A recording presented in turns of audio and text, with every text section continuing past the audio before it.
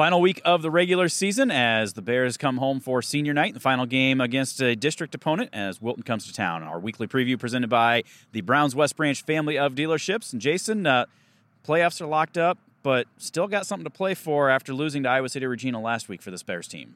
Yeah, and I think they learned a lot of lessons in that game, don't you? I mean, they got to feel what it was like to be in a game that, first of all, just a lot of energy and emotion, but they also got to be in a game again for once. I mean, they've been leading a lot of the last 3-4 weeks, other than Minneapolis, with not much challenge. So they got to feel that.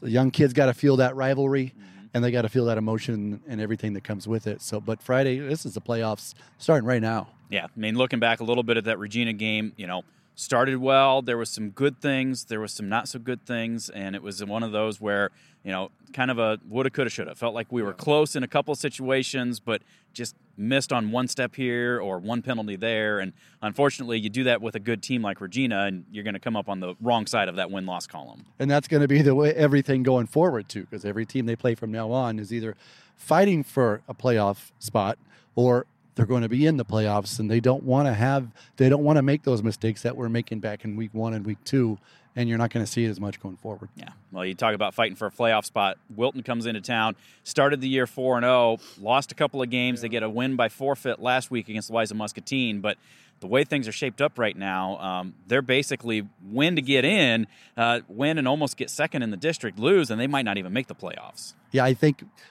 if they win, Wilton is your number 2 seed. West Branch will be the number 3 seed, and we'll go from there. If they lose, they are hoping that Durant can keep it close with Regina on Friday. If they can keep it under it from 10 points and down, even if they lose to West Branch, then they've got a chance to make it in. But I can tell you right now what Wilton's number 1 goal is. They aren't coming in here to play let's wait and see what happens. They're coming here to knock West Branch off the podium at the Little Rose Bowl on Friday night. Yeah, and they've been in some close games. They know what it's like to be in a game all season long. They've gone back and forth with several different teams, and they're coming in about 250 yards that they get a game, about 250 they give up. They score about 20, 25. They give up about 20 or 25. So they're kind of a balanced both ways kind of team that it's going to be an interesting, fun challenge for this Bears team. I think there are a lot of similarities between the two teams. First, the guys up front are huge for their team. West Branch is pretty big up front, too. They aren't going to wow you down the field with 150, 200 yards passing a game, but they are going to run the football. West Branch is going to run the football, be it with Andy Hinson. They're going to run it with Carver Belk. Wilton's going to run it with Jackson Hull, who's had a couple of games around 200 yards. He's just had a very consistent, a very good season behind that big offensive line. Yeah. And situation, too, where, those big guys up front, they're also big guys over on that defensive side. So our big offensive line, it's going to be a challenge and a test to get them working and be able to see if they can spring Andy and Carver for some of those bigger gains. And who knows what kind of a quagmire the field conditions are going to be around eastern Iowa on Friday night, specifically after getting 2 inches of rain yesterday. And you can tell from the practice field behind us, it still hasn't dried yet.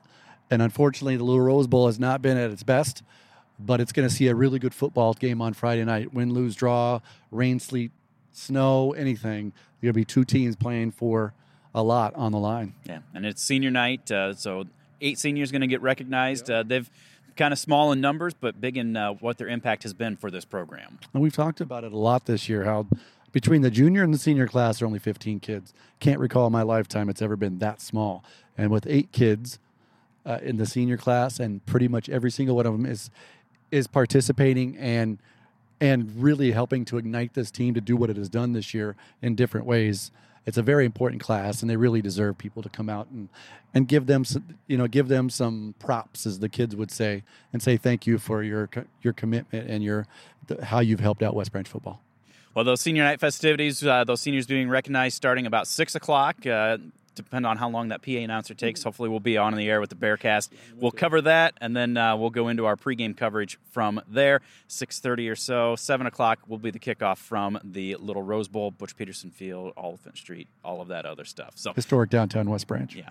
Big thank you to the Browns West Branch family of dealerships sponsoring these weekly previews each and every week right here at westbranch.football.